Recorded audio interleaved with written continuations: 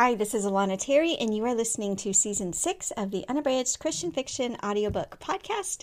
The audiobook for this season was voted on by our Patreon community at patreon.com/Alana Terry, where for as little as $3 a month, you can get free ebooks and audiobooks, and all the money that we raise is being donated to Liberty in North Korea and their Underground Railroad for refugees. This season of the Unabridged Christian Fiction Audiobook Podcast is being sponsored by my newest thriller, Save Me Once, which is the story of a mother trying to bring home her lost little girl. And today, our Unabridged Christian Fiction audiobook that we're listening to is Frost Thieves, an Alaskan Refuge Christian suspense novel by me, Alana Terry, narrated by Becky Dowdy. I hope you enjoy it. Chapter 47. Don't move a muscle. Sapphire was shorter than Jade, but she kept her eyes level with hers. What are you doing? Jade didn't move forward, but studied her daughter from head to toe to see if she'd been hurt. Just obeying God's word. A smile spread across Sapphire's face. Why don't you come in? Nice place your friend has here, isn't it? Jade looked down at Aisha. What'd you do to her? She'll be fine. I just needed her to get that trooper to go home, and now she's served her purpose. Come on. I hate standing in doorways. Feels so rude. Sapphire backed up slowly until she was in Aisha's living room. Take a seat. Jade shook her head. I'll stand, thanks. Sapphire paused for a moment before shrugging. Suit yourself. More than anything, Jade wanted to talk to her daughter, to tell Des that everything would be okay. She tried to read her daughter's expression. What was going on? Sapphire sat down in Aisha's white plush reclining chair, positioning Des on her lap, careful to keep the knife just a centimeter from her throat. Jade balled her hands into fists. Her senses drowned out everything but Sapphire, her cruel and striking face, the melodic cadence of her speech. My husband often preached that discipleship is costly. If we want to experience the full riches of God's destiny in our lives, we must be prepared to make sacrifices. He still tests his children today, just like he did when he told Abraham to take his son up on Mount Moriah and sacrifice him as a burnt offering. Jade kept her eyes on Sapphire, but took in her surroundings, hunting for anything that might serve as a weapon, a metal bar, a vase, anything she could throw. But what could she do without risking her daughter's life? She searched Des's face, but her daughter's expression was unreadable. Jade's soul recoiled when Sapphire resumed her speech. Last night, God told me that He was going to heal my shoulder where you shot me. He also told me that He was going to test my faith. I didn't know what He meant until I heard that your daughter was in the hospital, and I knew what I had to do. Isaac was the child of promise, but God still commanded Abraham to carry him up to that mountain, to tie him on that altar, and sacrifice him there. I didn't want to do it. If Sapphire had been any other human being talking about anything other than Des's attempted murder, Jade would have thought those were actual tears born from true emotion. I told God I love this little girl as if she were my own. She's my child of promise. She held Des closer.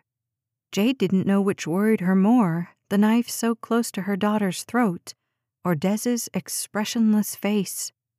Jade wasn't even certain if her daughter knew she was there in the room with her. Was this some kind of psychological protective mechanism? Was God allowing Des's brain to shut down momentarily so she wouldn't experience the fear and the horror of what she was going through? Or had Sapphire already done something to her? Jade's stomach churned to see the way Sapphire wrapped her free arm around her daughter's body. Thankfully, like Abraham, God saw that I was faithful. He saw that I'd rather see this child of promise dead than disobey his word. I set out to do what he told me last night it was my duty to fulfill, and now he's blessed me with this sweet child to call my own." "She'll never be yours," Jade hissed. Sapphire waved her hand as if she were swatting away a fly. "God's already shown me our future together, mother and daughter leading others to their glorious destinies in Christ." She leaned in and kissed Des on the cheek. It was too much to endure. "Des," Jade snapped. "Desiree Rose Jackson." Sapphire shook her head. "I've prayed over her, prayed that God would protect her from the lies you'd tried to use to woo her back to you. Her destiny and her future are already sealed. The only thing you have to worry about now is making this transition as easy for her as possible." "You're insane." Sapphire smirked. "Christ's followers have been called worse things throughout history. As for me, I count it a joy and an honor to suffer slander for the sake of my Savior and King." Jade would do anything to make Sapphire shut up. She'd already shot her once. She'd do it again if she had the right weapon, only this time she'd be sure to check the body afterwards to make sure she did as thorough a job as possible. "I know you're angry and confused," Sapphire went on, "but this doesn't have to hurt at all. In fact, I'd like to pray for you, to ask God to make your passing as peaceful as a baby falling to sleep at its mother's breast." Jade knew there was only one way out of her situation. She started to laugh. "What's so funny?" Sapphire demanded. "You are." Jade tried to hold it in, but soon her sides ached from the chuckles that shook her whole body. "You're nothing but an old, pathetic, dried-up nobody who thinks you're more important because your husband called himself a pastor. You're both nobodies. In fact, you're worse than nobodies. You think you're righteous and holy and doing God's work, but I wouldn't trade spots with you on the day of judgment in a million years." Sapphire pointed the knife blade toward Jade. "What does the Bible say about speaking badly against the leaders of your people?" "You're not my leader. You're nothing to me. Your husband was a dirty, manipulative old man who died lonely and pathetic.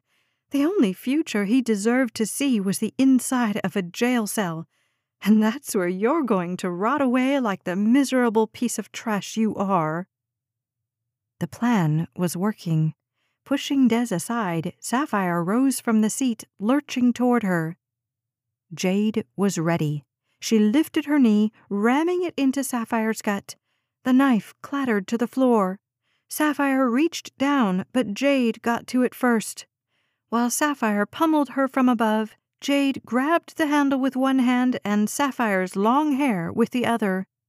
Wincing in disgust, Jade stabbed once, twice, a third time, until she was certain Sapphire had given up her attack. Then she ran to her daughter. Chapter 48. "Baby, baby, can you hear me? It's Mama." Jade knelt beside her daughter, her fingers shaking while she tried to dial 911 on Aisha's cell phone. She waved her hand and snapped her fingers in front of her daughter's face while she waited for the call to go through. "Baby, look at me. It's over now. We're going to be okay." Ben was the first to arrive on the scene. The ambulance crew was only a minute behind. "Is she dead?" Jade asked as Ben leaned over Sapphire's body. "No." A clash of emotions raced through Jade's body. Relief, disappointment, confusion.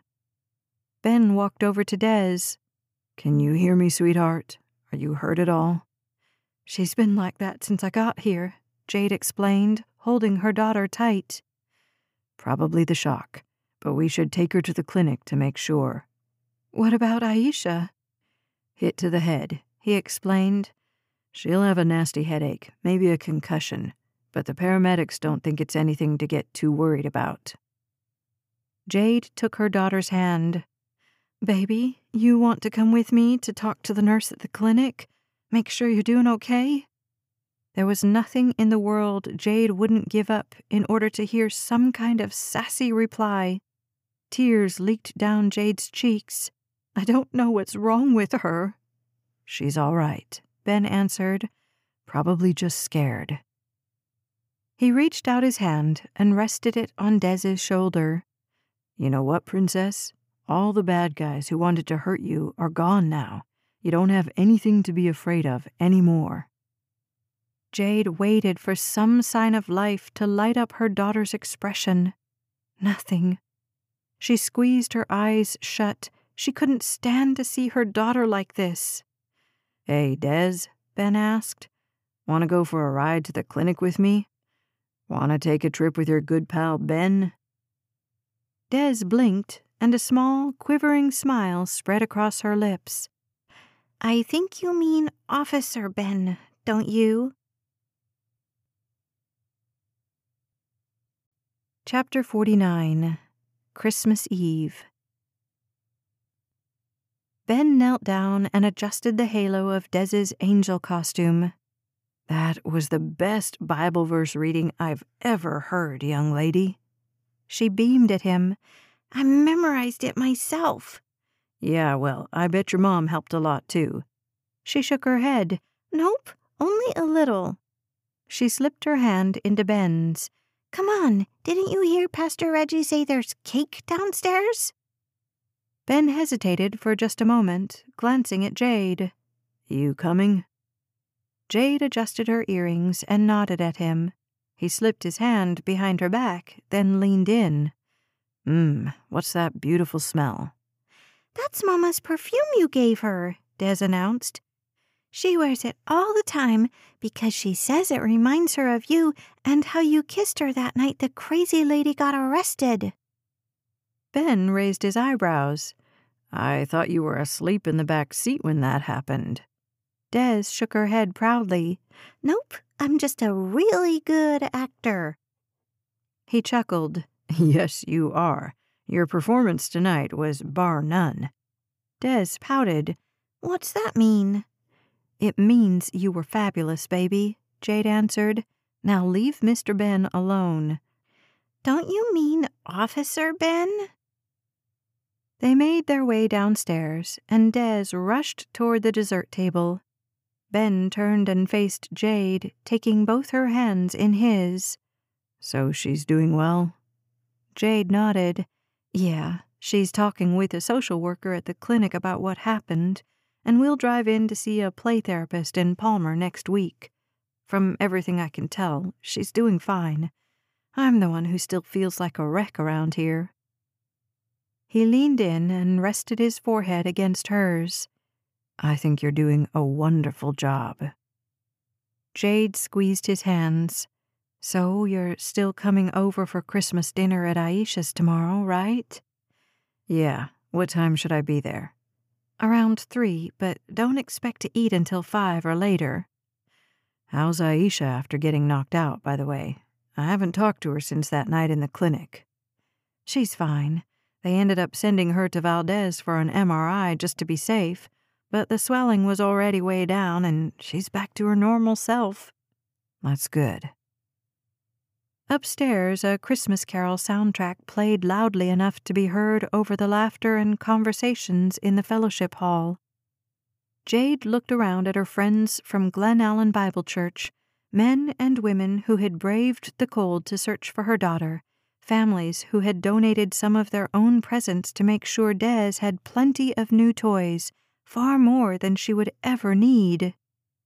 It was a hodgepodge collection of young and old and far from a perfect assembly. Pastor Reggie was still suffering from laryngitis and could barely croak out tonight's closing prayer. His small son had fallen asleep backstage, leaving the bottom half of the donkey to complete his role without a head.